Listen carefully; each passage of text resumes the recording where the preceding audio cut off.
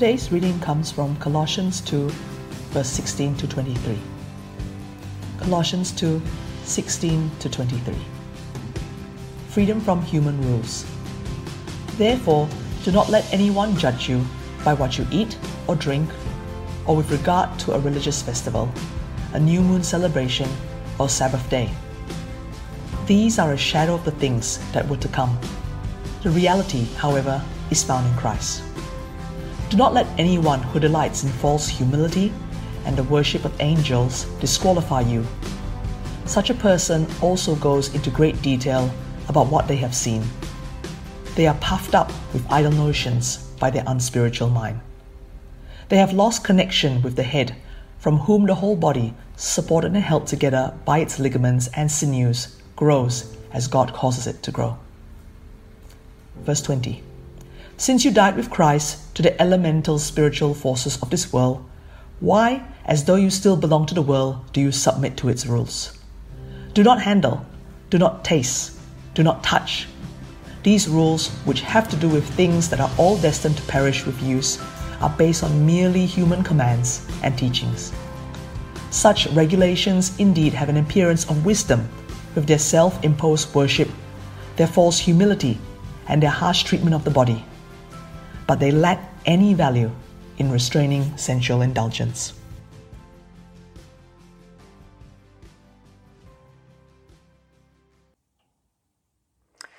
Good morning, good morning, good morning, brothers and sisters. Another wonderful day where we can gather here as a family, whether online and within our homes, to celebrate the sheer goodness and greatness of our Lord Jesus Christ.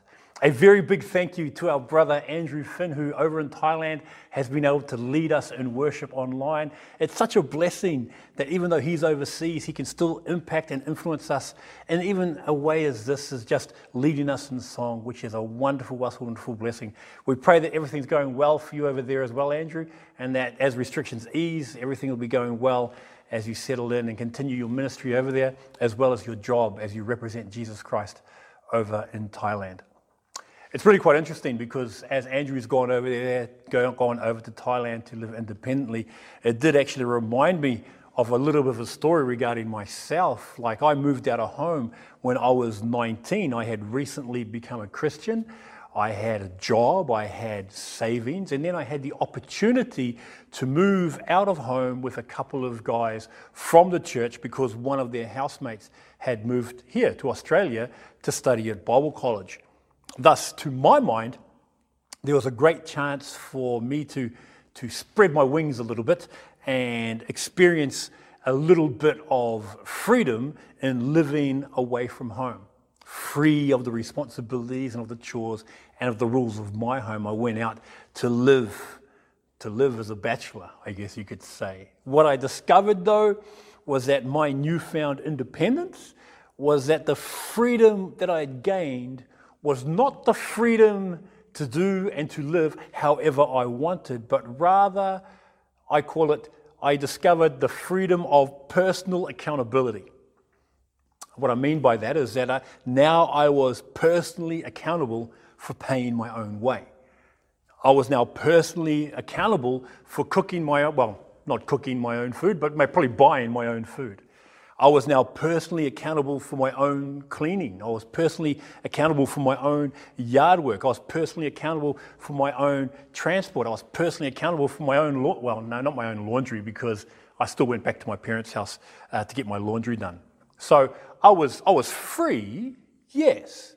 I was free from the rules and conditions of my parents' home, but I came under a different type of free that I chose to be under by living independently.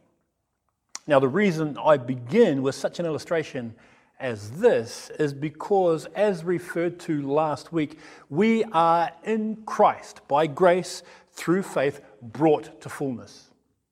We are, by grace, through faith, complete in Him, as Colossians 2:10 says. We have died in Christ, having our sinful nature stripped away and being dead to our former way of life. We have been buried with Christ, and in that burial, being dead as Romans 6:7 says, he that is dead is free from sin, through which our sin debt has been dealt with and taken to the grave, and we are also raised in Christ, sealing our victory, that death is overcome, that sin is defeated, and that in Jesus' name, the enemy has been rendered powerless. To quote R. Kent Hughes from last week, Christ has conquered, we have conquered, we will conquer in him. And it is from here, as we look at the second part of Colossians chapter 2, that being full in Christ, we are also free in Christ. And like my adventure into independence by leaving home, one's freedom in Christ is not so we can live and do whatever we want, but to realize that we have willingly submitted and yielded ourselves to the will and ways of our loving Lord, in whom we willingly chose, or for want of a better word, chose and are chosen in him. So let's pray, and we'll look at Colossians chapter 2, starting from verse 16, and we examine what it means to have freedom in Christ. Let's pray. Father, we thank you so much that you are the image of the invisible God, that in Jesus Christ the fullness of deity dwells in him. Thank you that you stand above all, you are before all, you are over all, and that through you all things exist. And now we come before you, and that you might reveal to us the fullness of your being, that we might see the fullness of your promises and the fullness of your love expressed to us in the Lord Jesus Christ. Please help me to speak slowly and clearly, and as we listen to your word going forth in the power of your Spirit, grant us ears to hear, eyes to see, and hearts to respond for the glory of the God the Father and for the building of your kingdom. In Jesus' name I pray. Amen. Now, it is important to emphasize here that today's passage is not to be taken on its own, but in direct connection with what we talked about last week. It is what the very word therefore means in the beginning of verse 16. Therefore, what is it therefore? It basically means because of this, because of the fullness you now have in Christ, because now of the completeness that you have been brought to, because of the relationship you share by grace through faith with God through Jesus Christ, because you no longer lack in Christ. That's what he's saying here. Because of this, the rest of verse 16 says, do not let anyone judge you by what you eat or drink, or with regard to a religious festival, a new moon celebration, or a Sabbath day. Paul is highlighting for these Christians and for us that the success of their new life in Christ is not to be held against a set of religious practices or observances of times and days.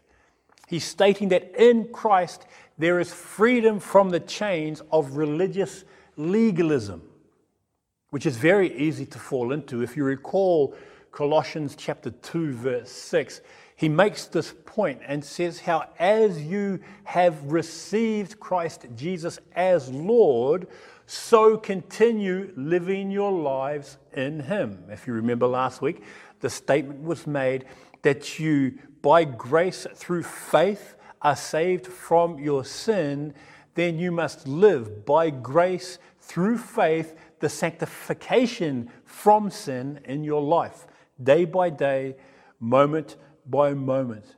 So as you received Christ, so continue living your lives in him. It's a transfer of perspective. The transfer from religious activity, the adherence and observance of rules, to relational intimacy. That's what he's trying to stress here and communicate. And this is what makes this message this morning so difficult. See, due to our need for control, even in our zealous observance of the scriptures, we can, I'm not saying that we will, but we can become like Pharisees. We can legalistically adhere to rules instead of to the Lord. And in so doing, we then condemn everybody else who does not follow the Lord the exact same way that I do, who doesn't follow Jesus the exact same way that I do. And so Paul is stressing here to the Colossian church and to you and I, don't allow people to use religious, in the negative sense, religious practices. Religion is all about what I can do to earn God's approval, what I can do to attain God's acceptance. That's what religion does. And so Paul's saying don't use people or don't allow people to use religious practices to gain God's approval or to earn his continual approval as you live following him. And he lists some things, whether they be a dietary requirement, what you eat, what you drink, whether it be the festivals that you have, or the celebration of a new moon, or whether it be the times and days you observe, a Sabbath day, which was what some of these current teachers were trying to do. And the reason they were somewhat successful is because it appeals to our need for significance, for the human need for significance and for control or for input. We like to have some sort of say in what happens in our lives, even when we don't have say, really. We want to have some sort of control in how we live. And because we lean in this direction of self-reliance, we fall into what I call the performance trap. The performance trap of how I perform, how I look. And it is a very easy trap to fall into. We have been measured by how we perform since we were little.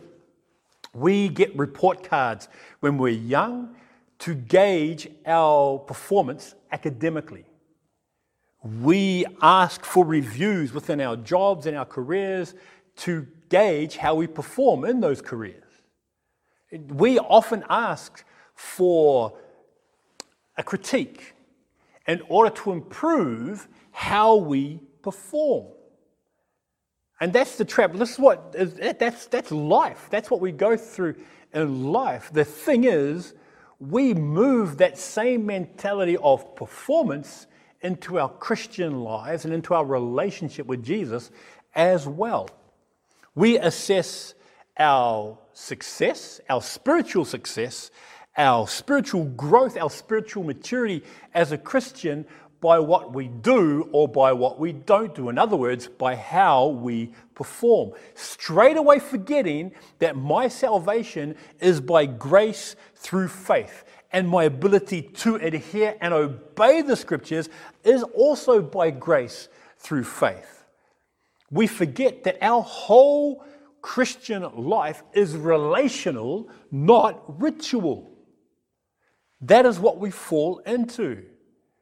And then you have the other extreme, though, which we fall into as well. We go from one extreme and we contrast that with the next extreme, that in opposition to such religious legalism that says, well, then I will then do what I want. Because I am a Christian, because I am not to be judged by these religious practices, then I'll eat to excess. I'll start smoking drugs. I'll have my cigarette. Okay? If it feels good, do it. Even though I'm told in 1 Corinthians 6:19 that my body is the temple of the Holy Spirit. That my body is consecrated because that is where He lives. That is where He dwells. I'll drink what I want. I will drink to get drunk. Even though the scriptures teach that we are told not to get drunk with wine wherein there is excess, but be controlled by the Spirit. Ephesians 5:18. We justify and say, well, look, I don't need to go to church. Completely ignoring the reality of Hebrews 10:25 that says we are not to forsake the assembling of ourselves together as the manner of some is, but all the more, as you see the end approaching, we are to gather. We justify things saying, I don't need to have communion, even though the Lord tells us we're to celebrate it until he returns. We say we shouldn't get baptized, even though we are told quite clearly that we are to be baptized in the name of the Father and of the Son, of the Holy Spirit. We say, look, I'm going to be involved with the world, as opposed to saying I'm in the world and not of the world. A lot of us say, well, I'm in the world and I'll act like I'm in the world, even though we have said that we are to separate ourselves. We are to be holy as he is holy. In other words, people take that whole idea of, well, I live under grace, not under law, completely forgetting that the call of grace, it holds one person, a Christian, to a higher standard of relationship than the law. It's a higher standard because it is a greater standard of freedom that has been granted to us in Christ. These are the two extremes that we are susceptible to.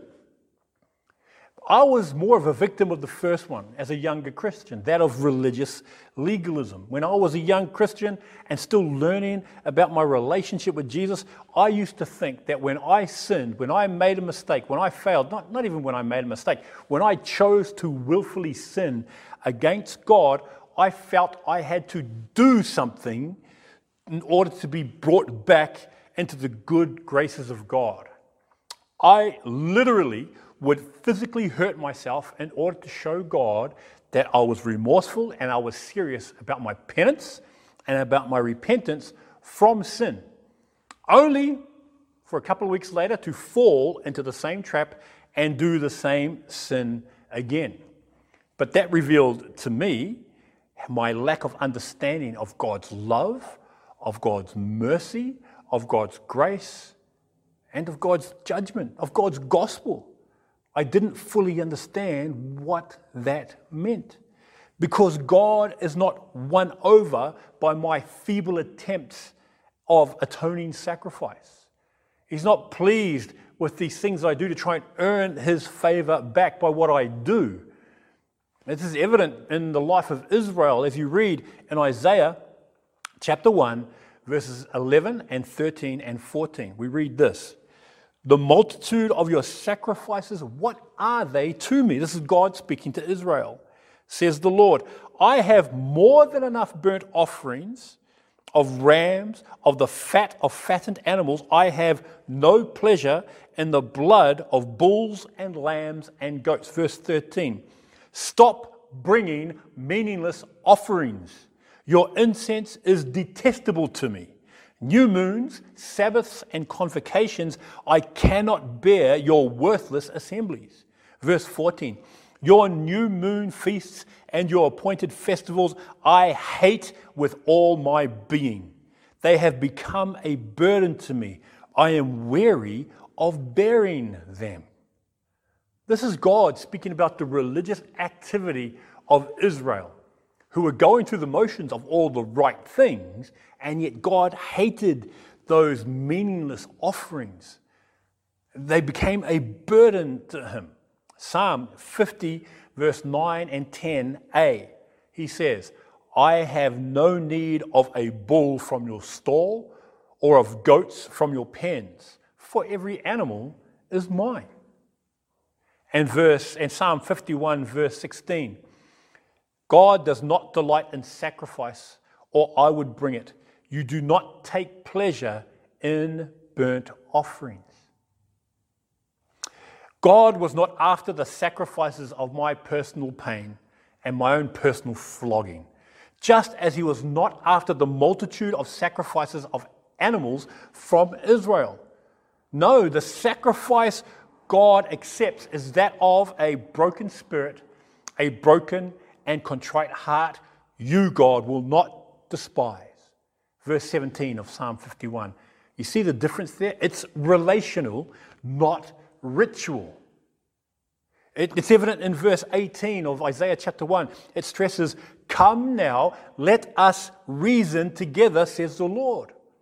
Though your sins are like scarlet, they shall be white as snow. Though they are red as crimson, they shall be like wool. Once again, it's not about the ritual that he completely rejected from. He was after the relational with the people of Israel. You see the difference there.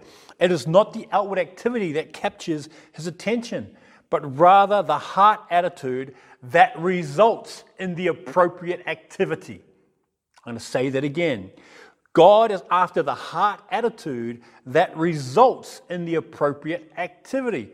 1 Samuel 16:7. Why? For man looks at the outward appearance, but God looks at the heart. It's why we read further on in the passage, Paul stresses for us the following things that we are not to be governed or influenced by. Carrying on in verse 18, anyone who delights in false humility and the worship of angels disqualify you. Such a person also goes into great detail about what they have seen. They are puffed up with idle notions by their unspiritual mind. They have lost connection with the head, from whom the whole body, supported and held together by its ligaments and sinews, grows as God causes it to grow. In other words, don't be deceived by a person's demeanor or who presents themselves in a way that gets you on their side, while they in turn are trying to draw you away from Jesus by pointing to something else or to someone else.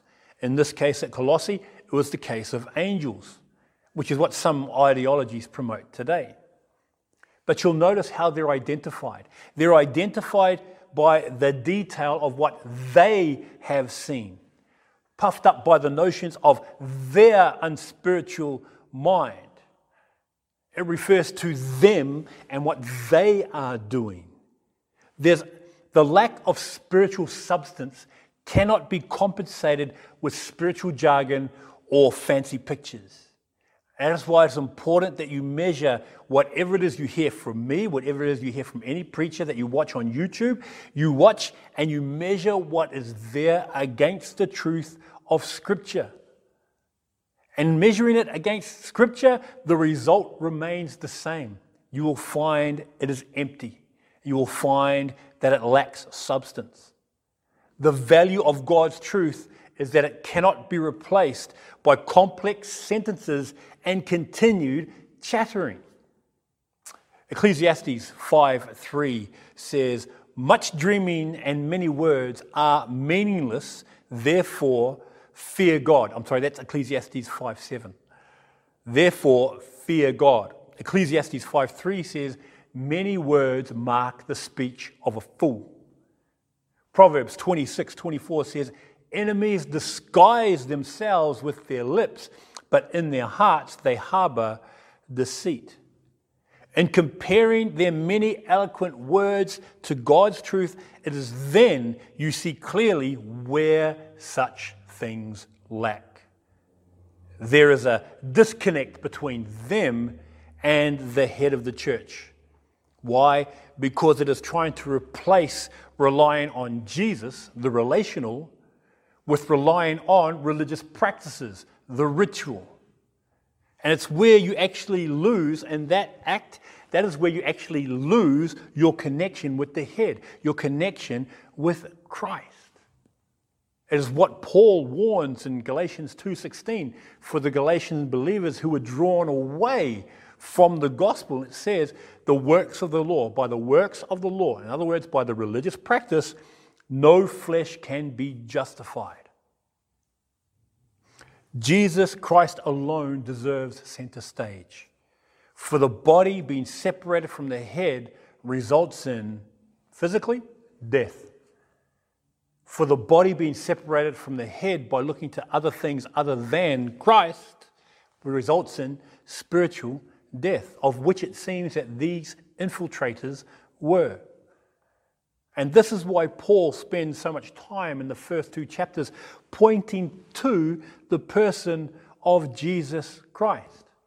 Right before he starts in Colossians chapter 3 and how we are to live in Christ, He refocuses the church's vision through the exaltation of Jesus Christ and the position we have in Him.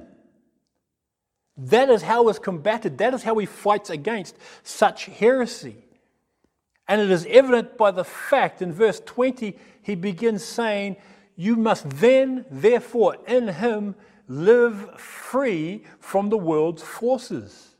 He says in verse 20, since you died with Christ to the elemental spiritual forces of this world. Remember last week, he that is dead is freed from sin. In Christ, because we died with Him and are raised with Him, we are set free from not only our sinful nature, but also the power of these spiritual elemental forces that are around us today. That we have died to the spiritual forces of this world, that our former way of life is stripped away, buried, and resurrected with Christ. We can now, with confidence, walk in the victory freely that we have been granted in Jesus. For we are told, Philippians 4:13, that I can do all things through Christ who strengthens me. I can now, according to James 1:2, count it all joy when I fall into diverse temptations. I can, according to James 1:12, blessed is the man for when he is tried, for he shall receive a crown of life that the Lord has promised to those who love Him. We are receivers of the crowns of life now, even in our trials. We can overcome the world, as it says in 1 John chapter 4, verses 4 and 5. We have overcome the world. This is the victory that has overcome the world, even our faith. Verse 5, who is it that overcomes the world? Only the one who believes Jesus is the Son of God. And it is because of this that we are free from the world's forces, that we can also live free from the world's regulations. Verse 20b to verse 23 is this rhetorical question and this rhetorical argument that Paul puts forth. He says, why, as though you still belonged to the world, do you submit to its rules? I want to read that again because that's just an amazing passage, amazing verse. Why? Why, as though you still belong to the world, do you submit to its rules? Verse 21, do not handle, do not taste, do not touch.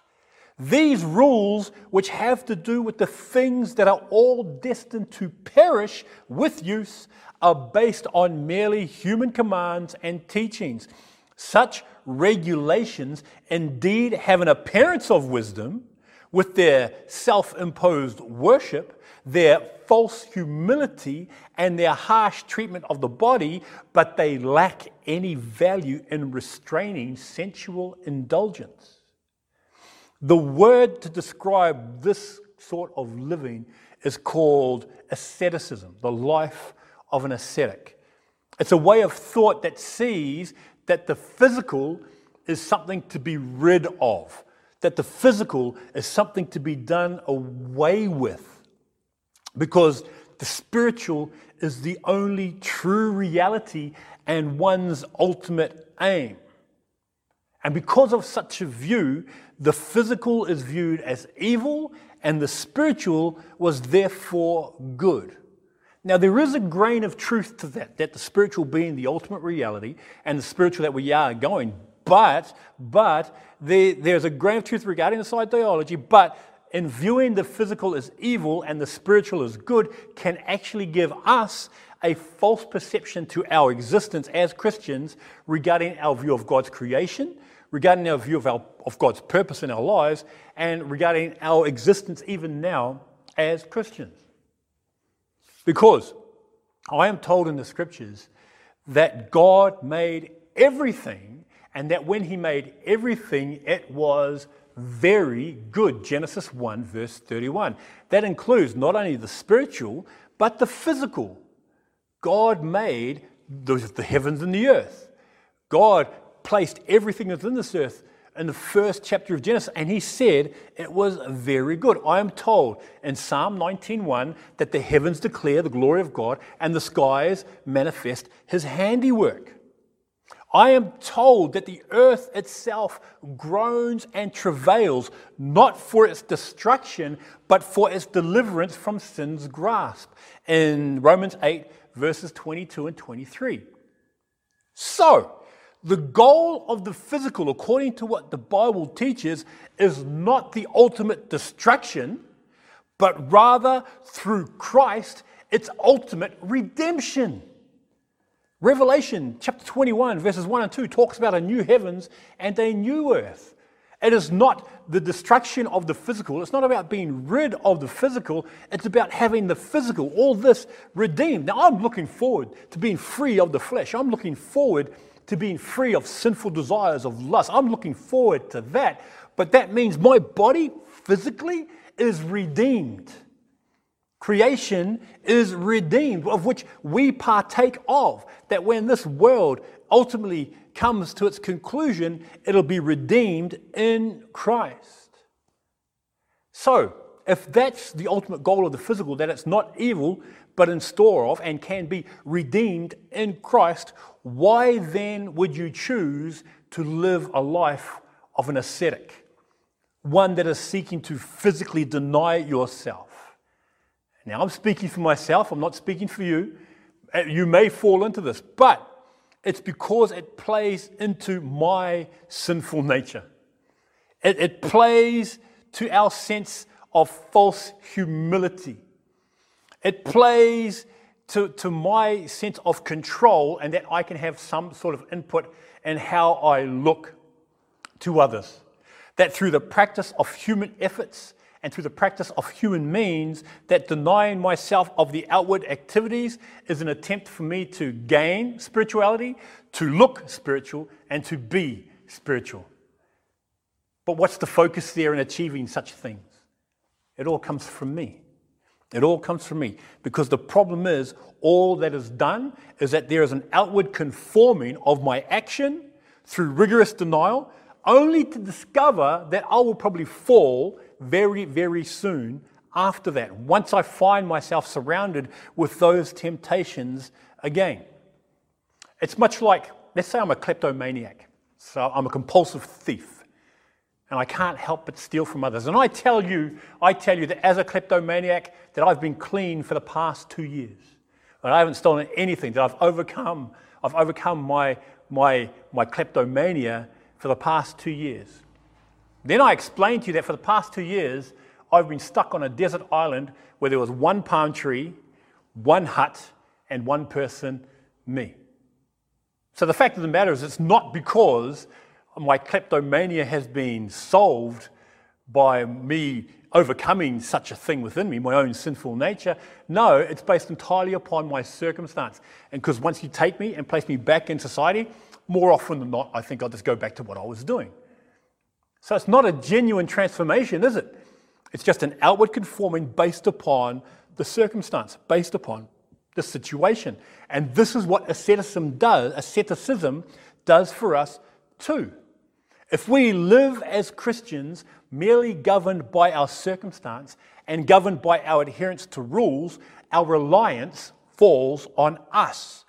Our success falls on the strategies we have on place, and our victory is dependent solely upon my location at any given time. And all that produces is the same mentality and the same heart attitude of the Pharisees, who, according to Mark 7, verse 6 says, "These people honor me with their lips, but their hearts are far from me." Because it is entirely possible to do everything right and still get everything wrong at the same time.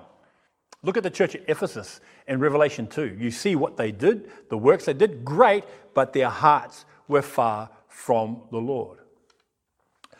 The point of Paul's explanation here is for you and I, is for this church to take one's eyes and focus off yourself.